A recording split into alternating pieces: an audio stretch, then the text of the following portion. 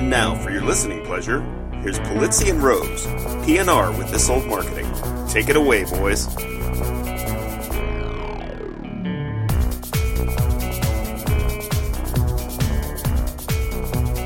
Hello, content marketers. I'm Robert Rose, and welcome to episode number 44 of PNR's This Old Marketing, recorded on Monday, September 15th, 2014.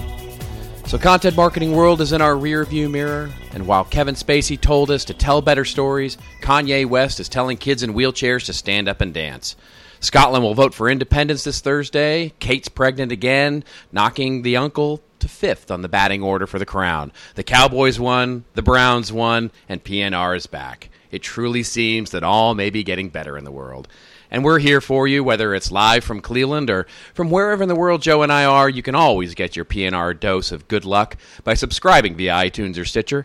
And as always, stop on by the blog post on Saturday at thisoldmarketing.com, where you'll find all the links to the news and everything we talk about here. Okay, let's crack open a bottle of the good stuff and get to the content marketing news. And to do that, it's time to welcome my colleague, my co-host, my good friend, coming from Cleveland, Ohio, off the amazing buzz of a phenomenal week of content marketing world, the hashtag winning, the hashtag awesome, the hashtag of content marketing. Welcome, Mr. Joe Polizzi. How are you, my friend?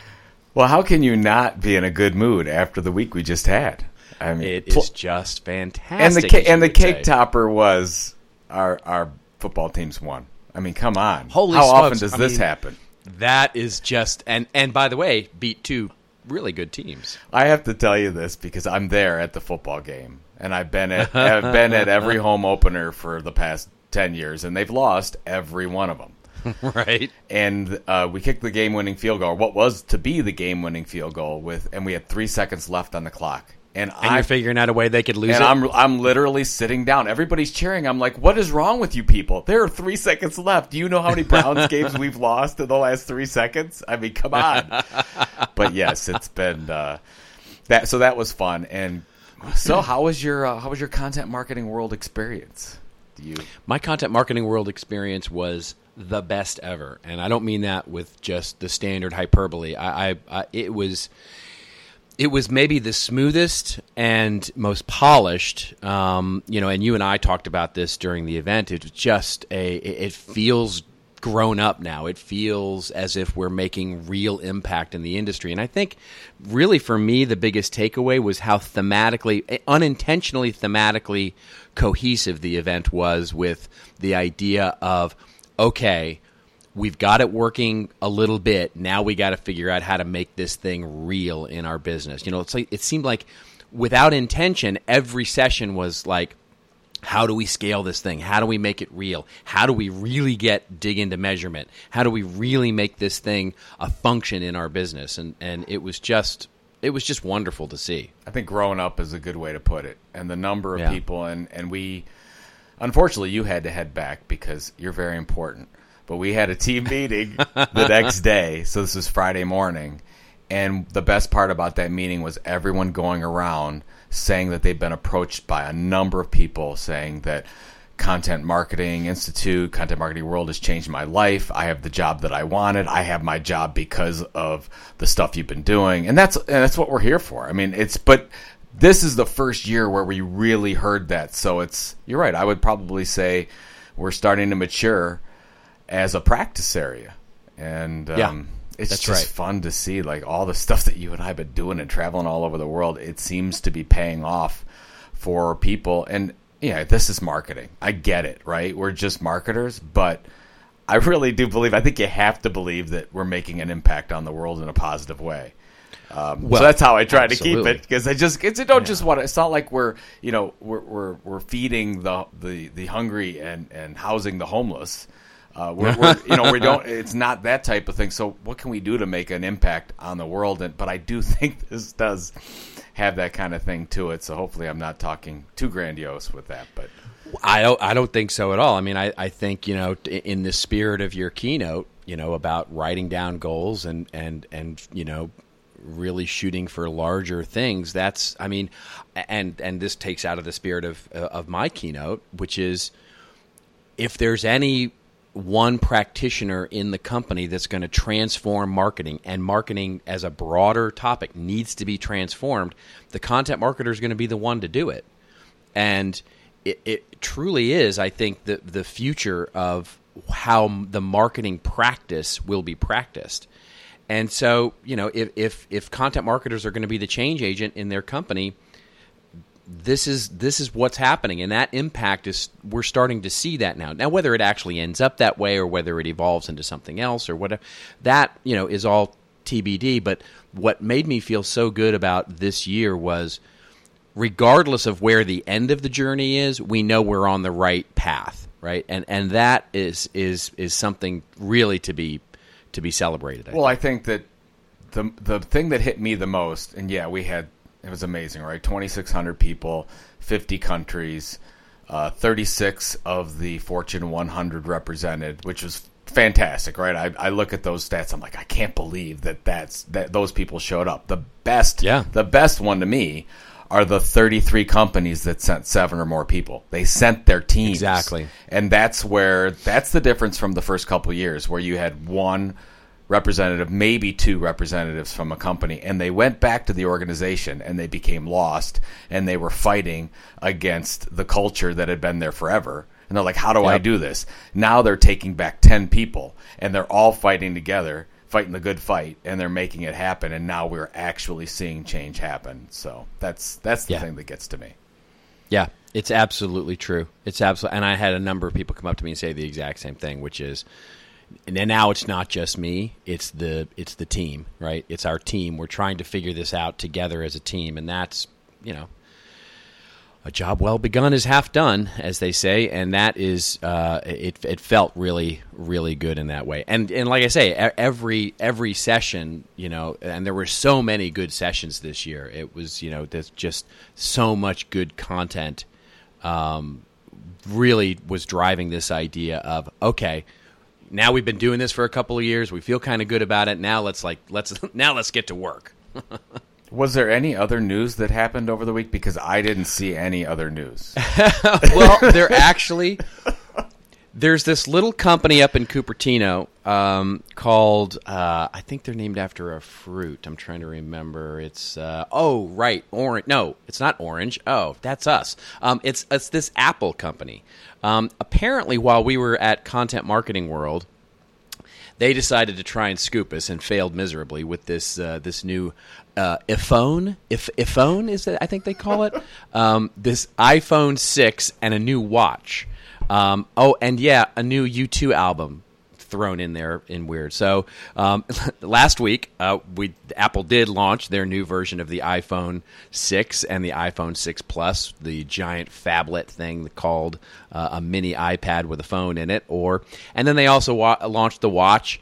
And then what we want to talk about is this interesting thing, and it's made a little bit of buzz over a couple of different publications, is that U2, the band U2, launched their album. And they basically paired with Apple to make their new album, which is called Songs of Innocence, and it automatically downloaded to 500 million iTunes libraries, although weirdly not mine. I don't know if it's because I haven't updated to the newest iTunes yet. And there's been a couple of articles that have talked about how this is great content marketing. Some people have said that this is not great for U2 to do because it really isn't their brand. And so I mean, first of all, before I definitely have a take on this, but I wanted to get your take on this, Joe, as someone, we've talked about this before. What did you think about the U2 thing and really pairing it up and putting their content in with the Apple launch? I guess two things. The first thing that I thought of when I saw this was when I'm on stage. I have to say this. When I was on stage with Kevin Spacey and we were just talking about life. If you remember the question. So, all right, then. So this, name dropper. Yeah, no. So this was after his keynote, which was fantastic.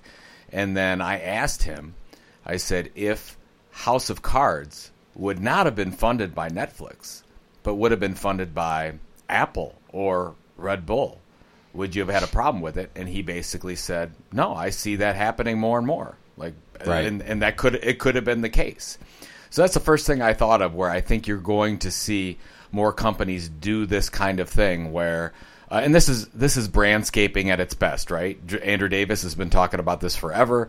Can you partner with other organizations that are trying to reach the same audience to help propel both brands forward? So what I really thought was interesting as YouTube, so in the news article you sent me from The Loop, I think it's called, they take a little snippet out, and U2's sales of all their other albums are up. Songs and albums. Right. So that's interesting, right? They could have not gotten any money from Apple to do this, and it probably would have been a great decision for them because the interest in YouTube has gone over and above where it's been. So and people are being exposed to YouTube. Well, now did U2 get paid for this, or did they just get the promotion? I'm under the assumption that they got paid because now I don't think it's public by any means, but in some of the other articles that I've been reading about, they were talking about the idea that, if U2 sells an album for an average of $8 to $9 a piece, if you're going to buy it off of iTunes, but they, X times the amount that they would normally sell, they'd get $20 million in revenue, but they probably got a $30 million plus check directly from Apple and said, here you go. So they probably made out on it. You think? I want to know that for sure. Because here's the thing. You don't think they're getting money? You think that U2 did it as a, hey, here you go, Tim? Well, here's the thing. Here's the thing. To me, and I'm just going to play devil's advocate here, I'm sincere here to get your opinion on this. To me, this felt a little bit like when you get your bag at the conference and there's a free pen in it. And this felt a little like that to me. Right, I'm going to the Apple event, and yay! I go to the Apple event and I go watch the Apple event and I get a free U2 album. Now, whether they actually made a deal with Apple or not, and I would actually really be interested in. So this. We have to look that up, actually. Yeah, I wonder if it feels it didn't feel like a brandscaping thing to me. It felt to me much more promotional in nature, because I didn't see. I mean, other than the obvious sort of that they launched the single and basically their new video for their first song is ostensibly a commercial for the iPhone. It didn't feel integrated to me. Well, it didn't. It felt very promotional to me. And I don't know. What's your take? I think you're right. I think you're on it because of the fact that it was sent to every customer Apple has for iTunes, except for you. Every other 499 million other ones, but you didn't get it.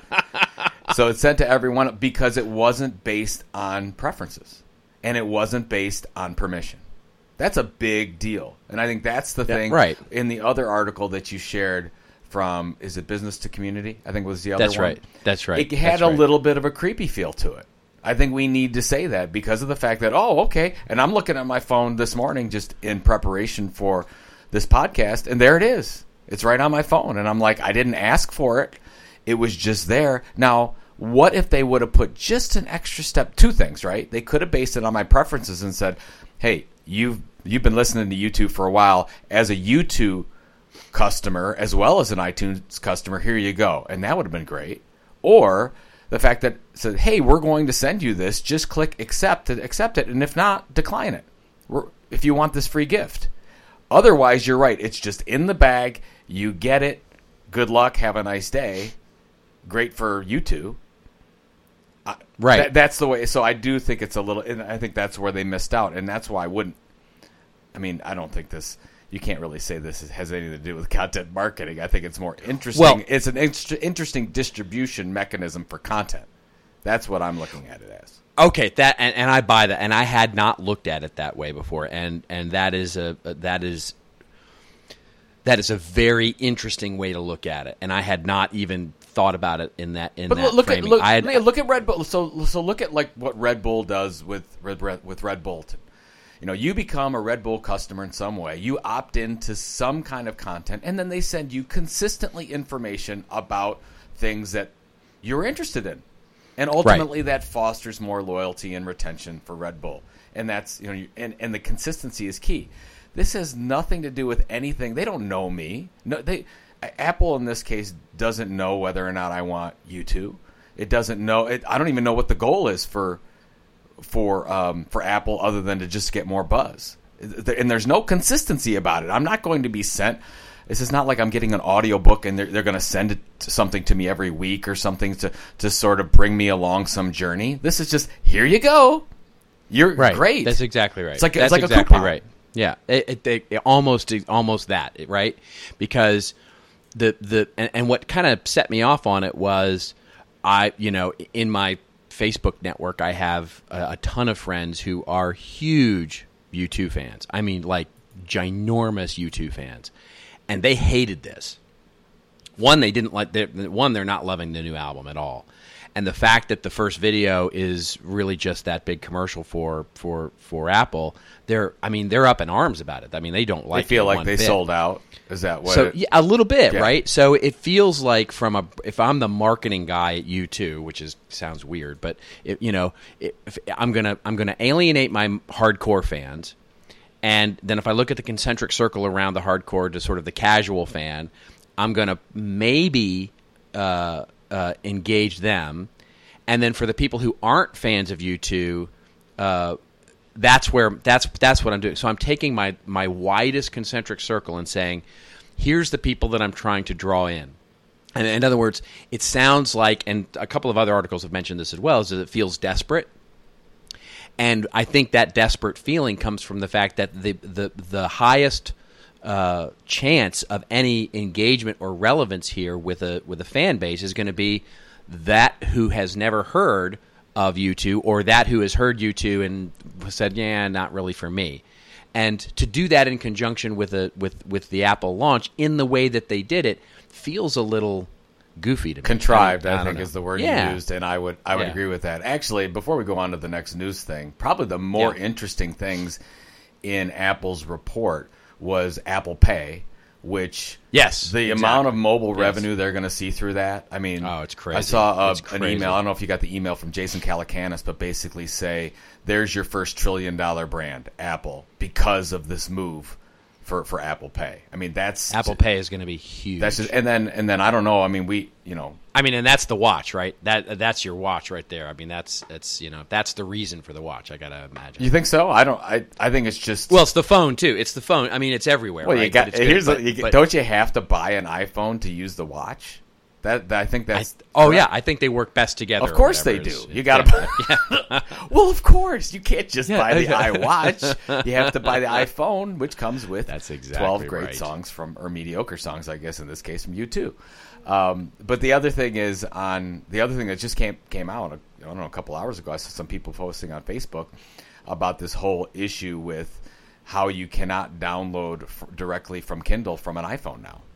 Because Amazon, I don't know if you saw this. You saw Amazon and Apple are having this little fight where they're not paying. We should cover that on the next, because it just came out about something where if I'm on my iPhone now and I want to download something directly from the Kindle, use that Kindle app, I can't do it right now because they're fighting over territory. Well, but that's the way it's been for a while. You have to go to the Amazon website, buy your book, and then send it to your Kindle, and then go back to your Kindle app and then download it. I don't know. Has something changed? We should cover it later. We'll have to cover it later. So I brought that up, not to get sidetracked, but we should cover that again because I just saw some new developments, and we are a news program here, so we need to cover this kind of stuff. Do we have anything else going on this week? Absolutely, we do. All right, so this is a little bit of coming out of content marketing world, actually. So we've paired a couple of stories together. The idea of content marketing software, of which we had a number of news sponsors and vendors who came through the content marketing world show floor as some really interesting technologies, some very innovative approaches, some new announcements from sort of older or more traditional quote-unquote companies. But interestingly so, and it's a question we get asked a lot, which is, how do we make sense of this new content marketing software landscape? We've written a couple of reports on it and all of that. So the two stories that we're gonna point out here. One comes from it's a SlideShare, which is Rebecca Liebs, an analyst with the Altimeter Group, and their group, the Altimeter Group's approach to content marketing software landscape and how to develop an RFP for it, and really talking through the different ideas of what content marketing software is. And then the second comes from a blog post from Jay Baer on his Convince and Convert blog over the weekend, which talks about what he calls the content marketing shakeup that's coming soon, which is what is content marketing software, why it is not really differentiated from social media software, and he's asking the question. And the comments there were a really good source of some of the discussion there. Anyway, so before I sort of give my take, because as you might expect, I have one. Joe, what did you think about? Well, I have to say this: the first thing, and this is slide 12 of the altimeter piece. And as you know, we're big fans of Rebecca Lieb and altimeter and what they've been able to do. But slide 12 says content marketing is relatively new. And I just have to stop that. I just have to make sure that everybody knows it's not. She needs to. And this is why this is important, because I fight this battle all the time. Because there is so much confusion out there with what the process and the practice of content marketing is. I think we just have to focus on adding a couple more words to be specific. Right. She could have said the content marketing process is relatively new. The content marketing landscape is relatively new. Content marketing is not relatively new. So that's why I talked about in the opening keynote that even though content marketing has been around for a long, long time, so it is an old industry, it is an immature industry. So I think that's beyond the whole thing about the software thing. So words are important. Words are important. So anyways, back to both Jay and the altimeter piece. And I don't know. I think I didn't read all of your comment on Jay's post, but because it was long. Are you suggesting it was long? It was a really long comment. So maybe this is what you're saying, and then you can correct me if I'm wrong. It's hard to say content marketing software because I don't know what your goal is. So you could literally make the case that every new piece of software out there in one way or another might have a content marketing objective around it, that you're trying to use content to apply some sort of a content marketing goal or objective, or marketing goal or objective using content, right? So let's look at all of them, right? Look at marketing automation. Well, marketing automation is a category, but you need a content marketing strategy behind that to make it work. Project management, right? It's project management software, but you might be using project management software to run your content marketing process. So that's the way that I've been thinking of it. So it's hard to put that in a box. Now, I'm glad that Altimeter is saying, here's the way that you need to select, if you use an RFP to select a content marketing software. But I honestly become confused with what.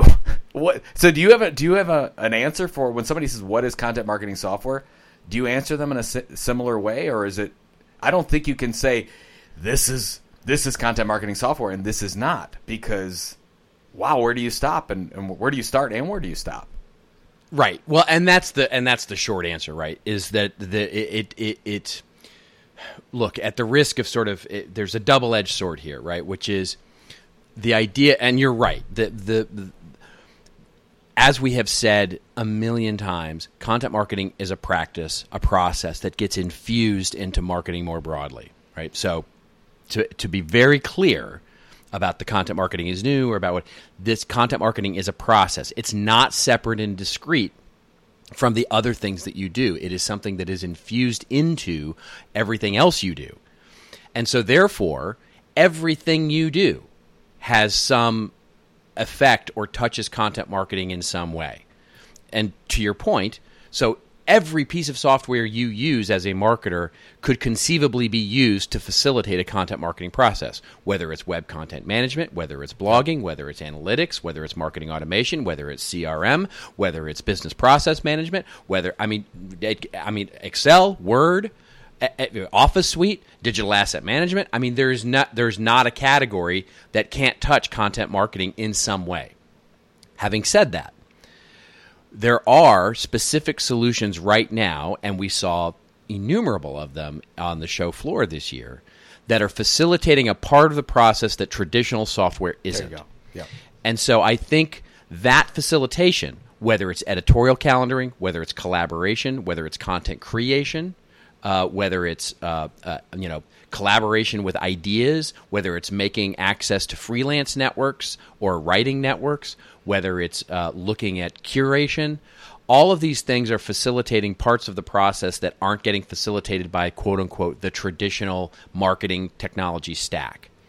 And so my point to Jay, and where I agree with him that there actually is a shakeup coming, is I think what's going to happen here is in the coming year or two or three, as the companies that were venture funded begin to make their cyclical sort of phase out into other larger organizations, I think you're going to start to see a lot of the bigger companies assume these smaller companies. We've already started to see it. Oracle bought Compendium. They bought Eloqua.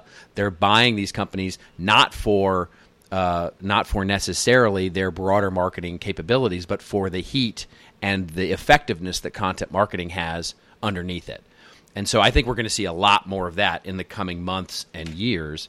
And I think ultimately it gets, just like content marketing will, become to be a core part of what marketing is. And so if you look at the marketing stack, content marketing will be a piece of that. So I guess what that means sort of tactically looking out is I don't see, and this is the part where I may get myself in trouble, I don't see anybody in the content marketing space being big enough to go public. I don't think that's in the cards for any content marketing company that would claim themselves to be a content marketing software solution out there. How about that for a prediction? Well, there you go. Yeah, I think you are going to get yourself into trouble with that one. By me. Now I'm mad. No. Yeah. I think there is, and I think it just depends on which direction some of these go. I do believe that there are big enough problems that are not being covered. So when I look at, if somebody says content marketing software to me, I do look at, to your point, the areas that aren't being covered somewhere else, right? So I need access to freelance networks.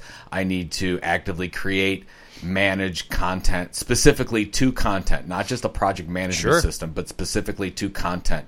That integrates calendaring systems, that has some kind of integration with the CMS system. Those things, I think that, yeah, I agree with you, and we've talked about it for a while. There will be some Borg issues that go on where they're going to be assumed by these larger companies. But I do think that those that want to, that those that probably do add to what they're currently doing. So let's say that there's some right now, and I'm not going to mention names, but the ones that are very textual based when they look at their content creation and what they're doing, as they add in video processes and as they add in more of a platform mentality so that they can show different metrics and more integrations and APIs, I do feel that you could see the category being one that we look at like a marketing automation. So maybe. Yeah, I think that's a big maybe, right? I mean, there are companies out there that are taking a lot of money that are, and the challenge that I've always said with those companies, and by the way, who we're not including into this are I would argue the companies that may adopt the content marketing name but are truly ad tech companies. So I mean, without pulling punches here, Outbrain, right? Outbrain and Taboola, they are not facilitating the content marketing practice, the process of content marketing. They are helping in the promotion of content. Extraordinarily important. But they are going to be quickly adopted by marketers that are looking to promote and therefore handled by the traditional media buying part of the organization or by agencies, right? So I look at them more as ad tech than I do as facilitating a governance or a collaboration process. Now, maybe they'll go into that area, maybe they'll widen their scope and start to buy companies that are into that and sort of facilitate the process of marketing department as media company. But I think that's a TBD, and they've got a lot of money and they've taken a lot of money, and I could see them going public. But for the ones that are starting to look at the enterprise from a governance perspective, they're going to start seeing a big challenge they're going to have to go in and displace, right? So some of these companies are going to have to go in and displace Marketo and displace Eloqua. And that's a much different process and a much bigger hill to climb than going in with a large whiteboard saying, you don't have anything right now to facilitate this, so try us. I guess what I'm seeing is when I walk into the exhibit floor next year, I'm going to see an area where people consider themselves content marketing software. Then you have the whole area for marketing automation. Then you have the whole area for translation and localization, or what we would call more global content marketing solutions. Then you have your metrics and tracking and your project management services around content. So it's almost like, if you go into South by Southwest and you see your different categories, but to your point, maybe this is to Jay's point.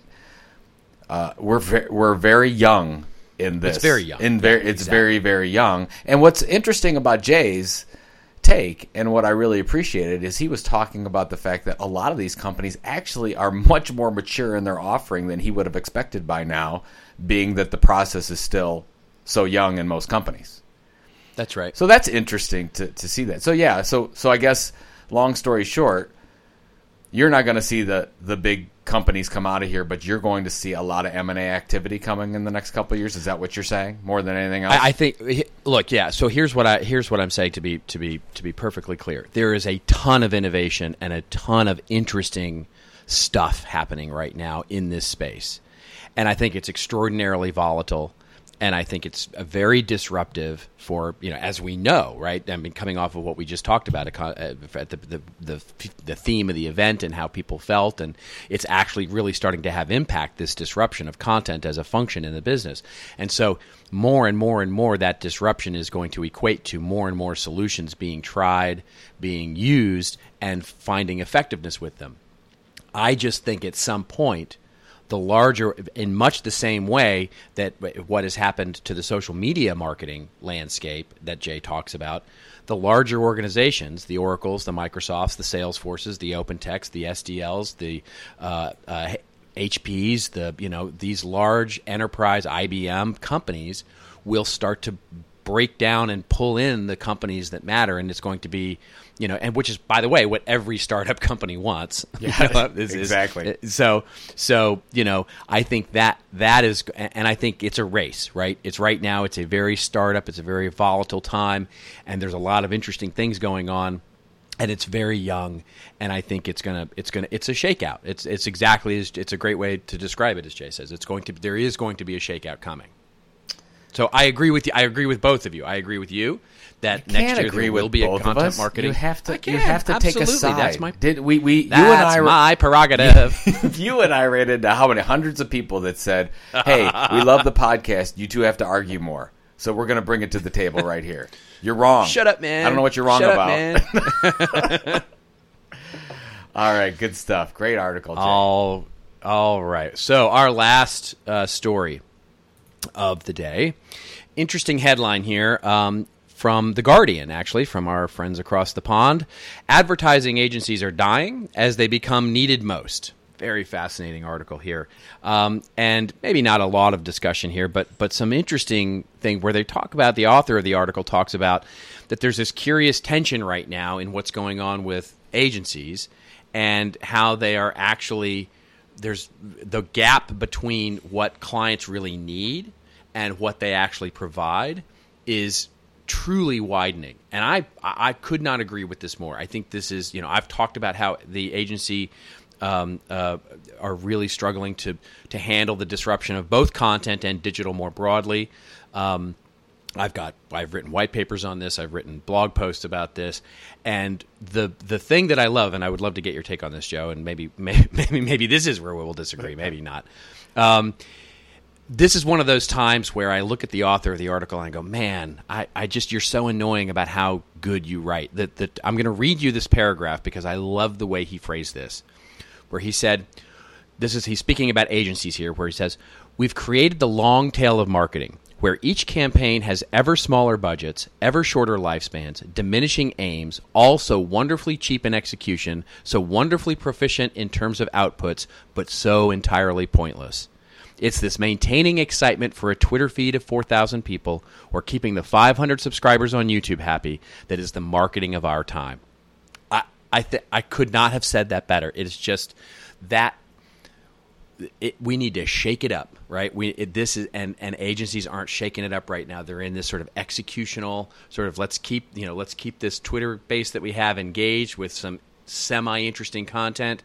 We're incrementally moving things forward. and it's not shaking things up. And I love that article, or this article, for that point. Well, the first thing is we need to stop calling them advertising agencies. Yeah, right. That's a big problem that I have with the article right off the bat. So all I'm going to do is take it to the full research findings that we're going to come out with, the Content Marketing Institute Marketing Profs research. I talked about it in the opening keynote. It'll be released in about 4 weeks. But here's the thing, and it hits this so well. 38% content marketing effectiveness right now. And I looked at that number and I said, that's just terrible. We need to do better than that. And I really looked at, you and I talked about it a lot. What's the difference between the great content marketers and those that are failing miserably? And it's the two things. One is, do you have a documented content marketing strategy? Means, do you write it down? And second is, do you consistently refer to it? Do you review it every week, every other day, every day? Those are the two differentiators.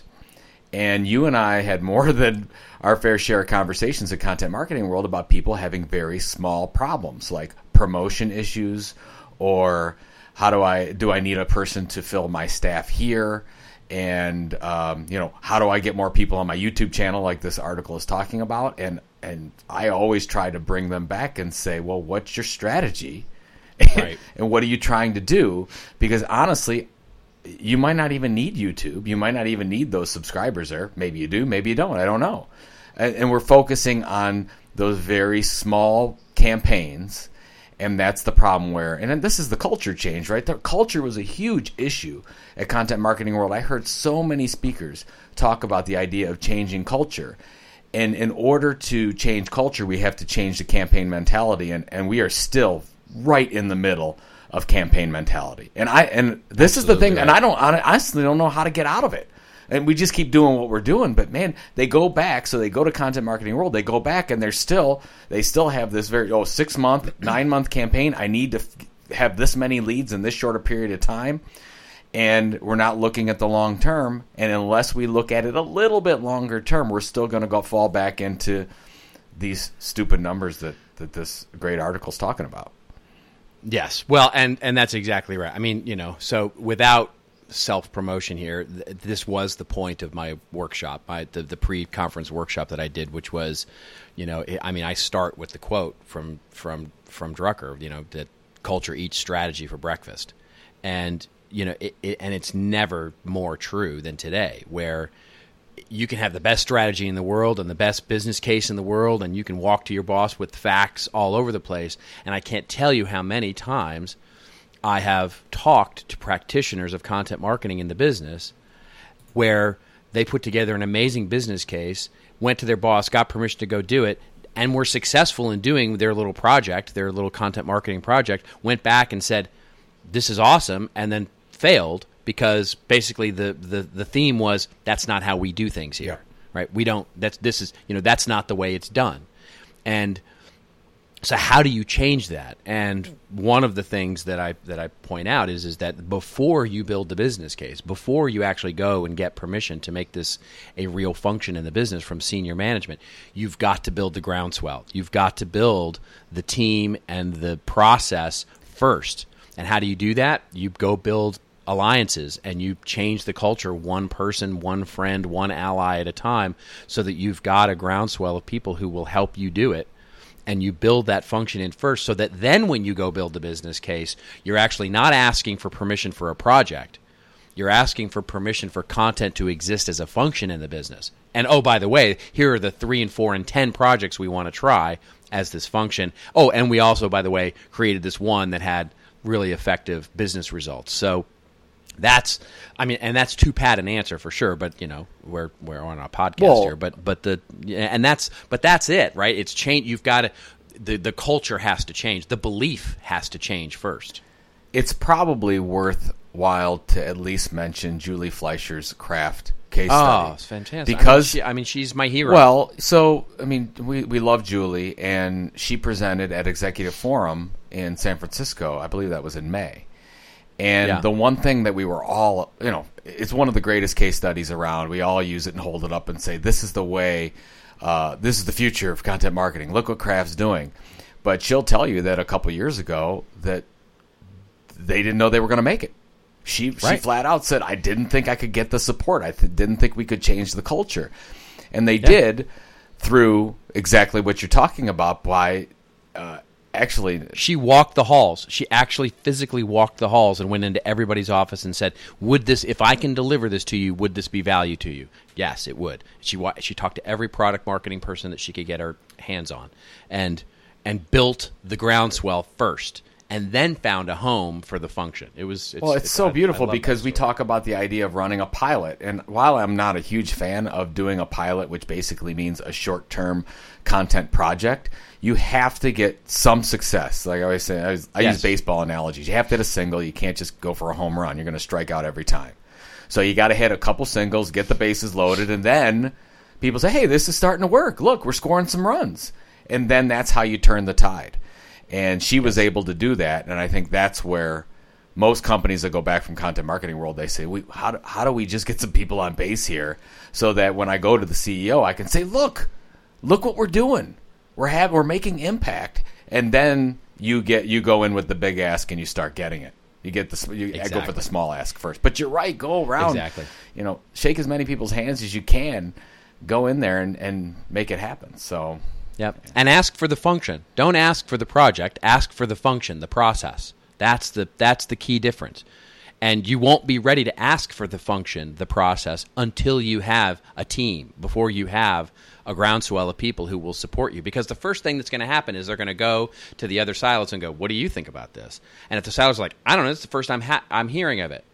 Well, then you may win on that day. You may get your project, but then the other silos are immediately invested in not seeing you succeed, or seeing you succeed in a less profound way than you might if you'd walk to that person and said, here's what I'm thinking about doing. I would like to include you in on this, and I want to figure out how to make you successful, and basically build a leadership team that will help create the process of content as something that the business values, rather than just these one-off campaign-like projects. I think that most cases, and I want to see if you agree with this, that when this is happening in large enterprises, people are asking for forgiveness later. They're doing it now. That's right. Well, that's the way they're starting. Yeah, they're starting right? now. They're just putting it together. Right? Nobody needs to know. You have your content marketing strategies. A few people are leading that. You're making some impact on certain things, and really none of the executive team knows until later when it's successful. And then you say, hey, look.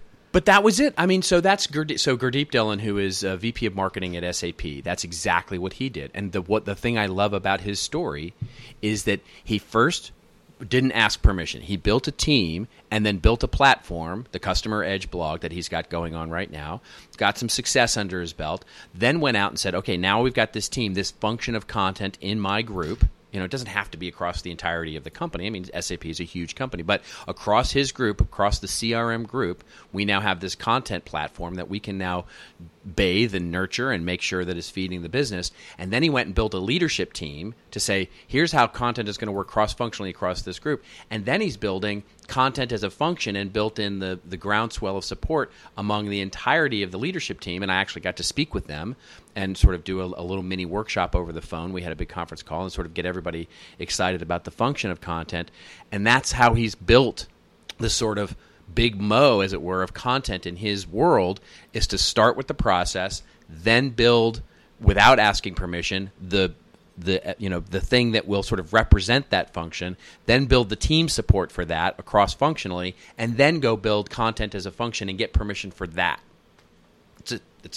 It works. It works. It's hard. It's really hard. It's different than what marketers have done before, but that's the key is that we now have to change what we do. It's not only that we have to change to the outside world of what's going on, we have to change what we do as marketers in the business to create that value in the business. It was a good story, but you don't have to be annoyed by the content. I mean, it was you're a good writer too. You're a good boy, Robert. You can do just fine. Thanks, Joe. Thanks. I appreciate that, Joe. Hey, do we? All right. I think we got a sponsor. we got to pay the bills. Beautiful. And you know what's pay the bills. What's nice is Emma just keeps coming back. We gotta love Emma, myemma.com. They have been. I think this is their third tour. as a sponsor of This Old Marketing.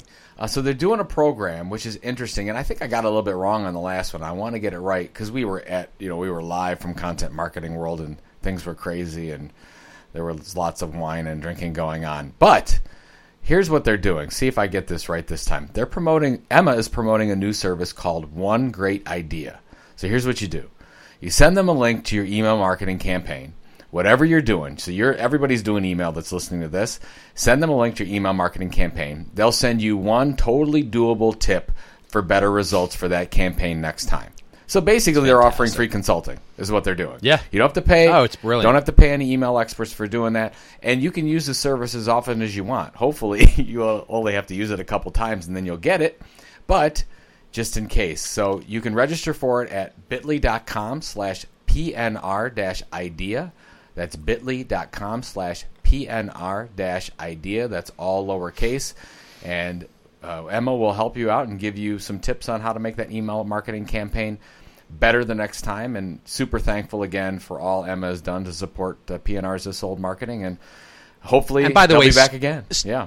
Steal that idea. I mean, it's such a great idea. I mean, you talk about creating content so good you'd pay for it. I mean, that is the epitome of it, right? I mean, it's just the kind of advice you're going to get, the kind of tips you're going to get from those guys is extraordinarily valuable, and it's a great idea. You can do that in your business too. So what's different about this one, and we know there's all these kind of web graders and SEO graders and those things that do it automatically. It's personal. This is personal because they actually have to have somebody that looks at it and reviews it and looks at your headline. So they're actually putting some resources behind this. So that's pretty cool. Absolutely. All right. Well, thank you to Emma. It is now time for the show that everybody loves to love or loves to hate. This is our rants and rave section where Joe and I go off on a little bit of a rant or a little bit of a rave about something that is giving us a little bit of hate or give us a little bit of love, and we want to talk about it. So I'm going to go first since I'm doing This Old Marketing this week, and I have two raves on the heels of Content Marketing World. And one is a rave about a rant that I would have written and I wish I had written. And so the first is, so there's a friend of mine, and full disclosure, he is a friend. His name is Mark Ramsey, and he is a media strategist. It comes out of radio, just an amazingly smart guy. He's worked with a number of media companies and publishing companies and digital brands of all sizes, and he really specializes in audio. And I had the pleasure of speaking at one of his conferences down in San Diego, rather. And so a while back, and we actually talked about this on the show, Bob Hoffman, who is the ad contrarian, did a speech and that got a lot of buzz. And he basically talked about how digital advertising was stupid, and the idea that brands were going to be built on digital advertising and digital strategies was silly, that it was all about big media, that it was all about big advertising. And as he says, in the speech, he goes on to, he challenges the audience to walk through a supermarket and find even one brand that was created through digital advertising rather than traditional big media advertising and all of that. And Mark just takes him apart. And it's a post that I wish I had written because it's so good, about how Bob uses selective metrics, doesn't understand the trends, doesn't understand how big companies are actually moving to digital. He shows he pulls from other research, and he basically just goes point by point by point about what is really happening in the marketplace versus this sort of narrative that Bob creates in this speech, this rant that he goes on. And it's just delightful. It's just a delightful, delightful post, and I could not recommend it more. Of course, the link will be in the show notes. And as I told him on a LinkedIn post, this is a great, great post, and it's one I wish I had written. And I love the way he concludes it, because he's basically speaking. His audience, by the way, is mostly broadcasters who he's trying to convince that digital marketing, and content are going to make them better, not necessarily threaten their business. And as he says at the end, I don't know who's right, the entire world of advertising and marketing and brands or Bob Hoffman, right? So it's probably not Bob. Well, can I just on this, because the last part was so cool, where he says the sooner broadcasters recognize that they too are in the digital marketing business, the better. Point. I mean, what's the one that you use all the time, that we're not in the railroad business, we're in the transportation business? That's exactly right. Who's that from? It's Theodore Levitt. It's Theodore Levitt, Professor Theodore Levitt, who is my marketing hero. Well, it's the same thing. And that's when I was at Penn Media. We all thought we were in the magazine business. And then we realized, oh my gosh, we're in the media business, or the publishing business, or something broader than magazines. And I think this is what your friend is talking about. It's exactly it, and it's exactly it was the theme of my talk down at his conference in San Diego too, which was and I was speaking to a bunch of radio guys, right? They were all from the radio business. Most of them were in the radio business. There were some in digital business, but I was saying that content and the trends that are happening around content aren't threatening to your business. They are the biggest opportunity for your business right now, because it is just a fantastic time to understand that you know how to do this better than brands do. You know how to create content. You know how to tell stories. You know how to use media better than anybody. And so guess who brands are going to be turning to actually help them do this? They're not going to be turning to ad agencies, as we just heard. They're going to be turning to the people who actually know content. And this is a huge, huge opportunity. All right. Oh, you have another one, though. So my second. Oh, yeah, you're doing. Oh, I do. Or just very, very. This is a really quick okay. one, because it has nothing to do with content marketing. It is an ad. It's an advertisement, and I'm not going to spoil it. I'm just going to put the link in the show notes, and it's in the UK. It's called "It's Payback Time," and if you can't wait for the link to appear in the show notes, just Google in quotes "It's Payback Time" and cancer, and you'll find the Vimeo video. It is truly the epitome of storytelling as advertising, and I'm not going to tell you what happens because I don't want to spoil it for you. Just go out and watch it. It is maybe one of the most brilliant ads I've seen for a nonprofit effort ever, and I'll just leave it at that. It's just wonderful. Do you know how much they put behind this? By the way, do you know? I have. No I would idea. love. I have not done the research, but I would. It's not cheap. No, because it's a beautifully produced piece. It's not cheap, but you know what? When you can put some of the funds that you get donated to marketing like this, it can make a positive impact. You can really show the ROI behind it, but a lot of nonprofits are a little bit tentative about doing that. So hats off to them for making that happen. Absolutely. Mine is I just kind of wanted to get your take on this, and this comes from the Sales Lion. So this is Marcus Sheridan. Marcus writes a post, I think it's from this morning or last night he wrote this. And he writes, content marketing's biggest problem and what can be done about it. And actually what was interesting is, so this is Thursday after the industry lab. So Marcus just got done doing his professional services industry lab. And we had a great, as always, it's just awesome talking to Marcus, but we had a really good heart-to-heart talk in front of like 20 people where we were talking. He was talking about the problem. He's like, where are all the salespeople here? And we were just saying, and I think he's right. There probably were well over 90% of marketers in content marketing world, and then some of the rest of those 10% were salespeople. And he says that's a huge problem, and it is. And I guess I wanted to get your take on this, but when you think about the fact that marketers are at this event, and so much of what they need to do, depending on what their goals are, when they go back, they need to involve sales at some portion, whether from a content creation or are actually getting their buy-in as to the objectives of the overall program, or in a lot of cases, especially for B2B organizations, or just getting a seat at the table, where a lot of the marketing from industrial manufacturing organizations have been just this, brochureware type marketing, and they haven't had a seat at the executive table. And it's really been owned by sales. So Marcus says, look, we've really got to do something about this. And that's where we talked about the idea of really focusing on a track just for salespeople, or try to figure out how do we get marketing to bring some of their sales folks. And I know you've got a take on this. I guess I think there's many things that need to be done or not done with this, but I think this is part of the solution. I think we need to focus on it as an event, as an industry, and try to bring them in. Do you agree with that, or maybe not? What do you think? 100% agreed. And sadly, we're not going to argue over this either. So here's what I will say, and I wish I had been in that discussion. I could not agree more that we should be getting salespeople into that conversation, into content marketing world, and having them experience and that, by the way, that doesn't just apply to sales. That applies to customer service. That applies to the C-suite. That applies to PR. That applies to product development, human resources, product marketing, every single entity in the business could benefit from learning how to use the practice and process of content marketing to engage the audience that they're about.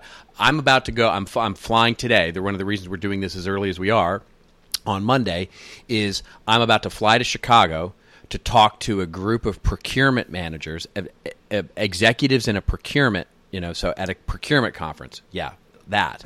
And I'm going to talk to them about how to make procurement more relevant in the business, right? So because procurement right now is considered a services organization at best, the only thing they're good at is negotiating a good deal and all that kind of stuff.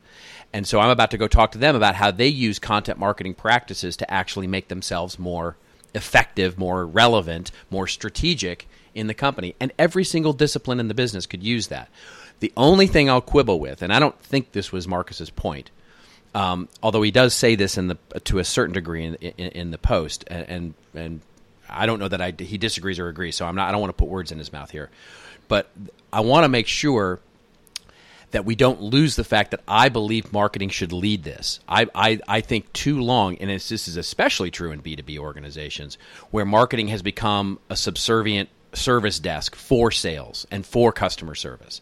And so it's the reason that they're in this on-demand sort of world right now where the only thing they do is produce more one-sheets and produce more brochures and produce more self-referential content is because sales doesn't understand how to do that. So if we look at it through that lens, in other words, if we look at it through how sales, customer service, all the other disciplines can come to content marketing world, learn and partner with marketing, not drive marketing, not make marketing subservient, not say, yes, this is great, and then here's what I need you to do, marketing department. I need you to fix this. No, it's about how does the business all come together and partner together with marketing leading the storytelling organization, I would argue, maybe that's because I'm a marketing guy, and that's the overall strategy. So from that's my perspective. I would agree with that. I think that the goal is that you need to partner with sales and not have them become a barrier, which in a lot of cases Absolutely. That's what's happening. They right are. Now. Yeah. They don't understand it. I mean, I can't tell you how many times the marketers in my workshops or whatever will say to me, I can't get sales on board with this. I cannot do it. It's really hard because the sales guys don't understand the value of the storytelling aspect or the content marketing aspect. They just want another spec sheet or they just want another one sheet. And that's going back to our culture and strategy is you've got to get those people on. You've got to get buy-in cross-functionally in order to make this scalable and a manageable piece of the business. Well, and the one thing, and I mean, I was at Penton, which was a relatively small company, small to medium-sized company. We had about 150 sales reps, so that's a pretty good sales team at the time. And I had to do something like this while I was at Penton, and maybe 5% of those salespeople were at all open to hearing a conversation from me. But I'd had to do what Julie did. I had to go to them, talk to them personally, go on sales calls with them. So I think marketing has got to take a leap to the sales team as well and go on some of these sales calls and listen to what their issues are. And marketing doesn't do enough of that right now. I can remember going into publishing companies where the job was to convince sales guys that they shouldn't have digital be all make goods, right? For what was value add falling down. Everything was value add, exactly. digital. Yep. Right, So great article, Marcus. We're on it. Great article, Marcus. Yeah, absolutely. Year, so yes, indeed. All right. Well, it is time for the namesake of the show, This Old Marketing, and I'm on deck to do that this week. And this comes to us from a brand called allrecipes.com. It's a really interesting story and a little bit different. It feeds off of, so both Joe and I were talking about this and how it feeds a little bit off of what Kraft and Julie Fleischer was talking about, which, by the way, has made the news everywhere. If you just search for content marketing news this week, you'll see what Julie talked about and give a great rundown of her presentation and about how she's driving higher ROI through the creation of her content brand that she's created there. But this one is a little related, but it is actually a publishing story that I think makes a great takeaway for content marketers. And the All Recipes brand is 16 years old. It's been around digitally forever, it seems like, since really the advent of the web.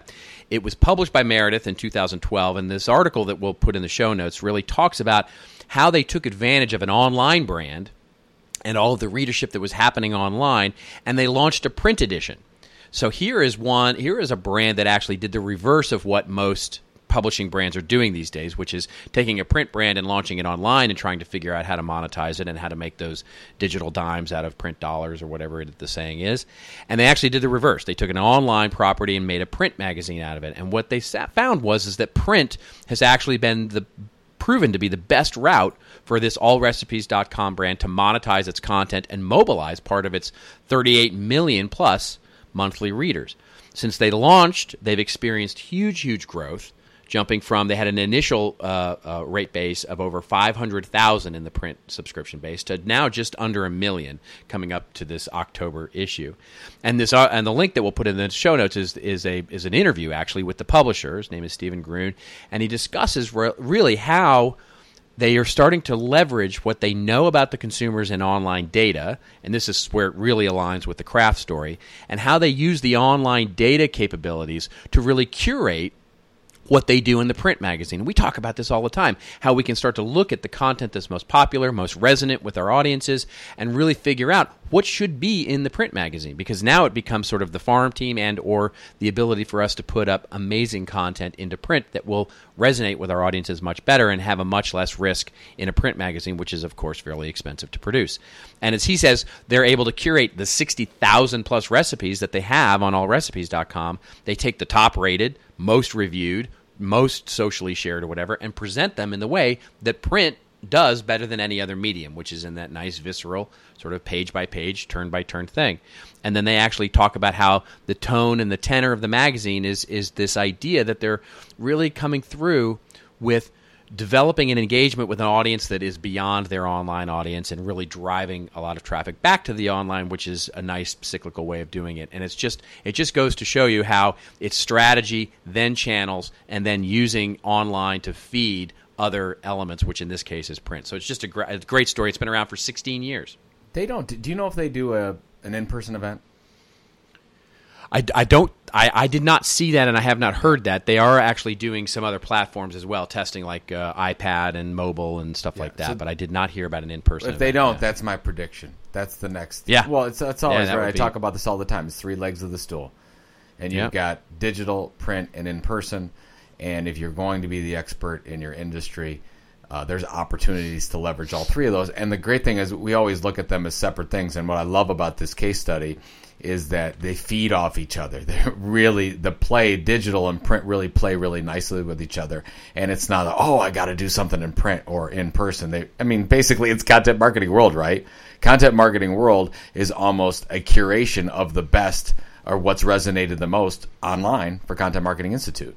And it's almost like, okay, how do we get those people out in the open and talking about this and then networking? So that's a great story. Loved it.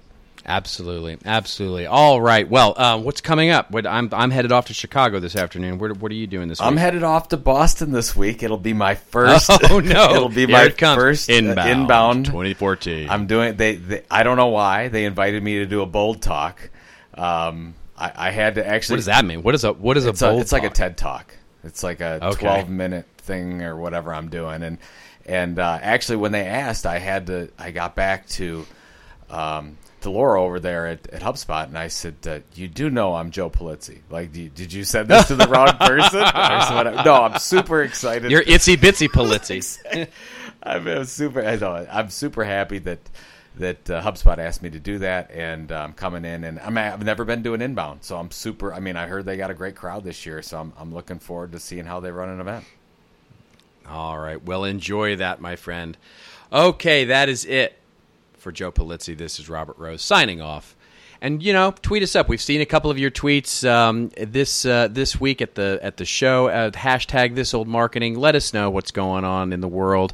Help us out with programming the show. Follow us. If you've got a question, you can also just send an email to thisoldmarketing@contentinstitute.com. And if you like this episode number 44, do consider subscribing on iTunes or Stitcher.com. All the links that we talked about today are in the show notes, which will be available at the website, thisoldmarketing.com on Saturday. Remember, folks, it is your story to tell. Tell it well. See you next week on This Old Marketing.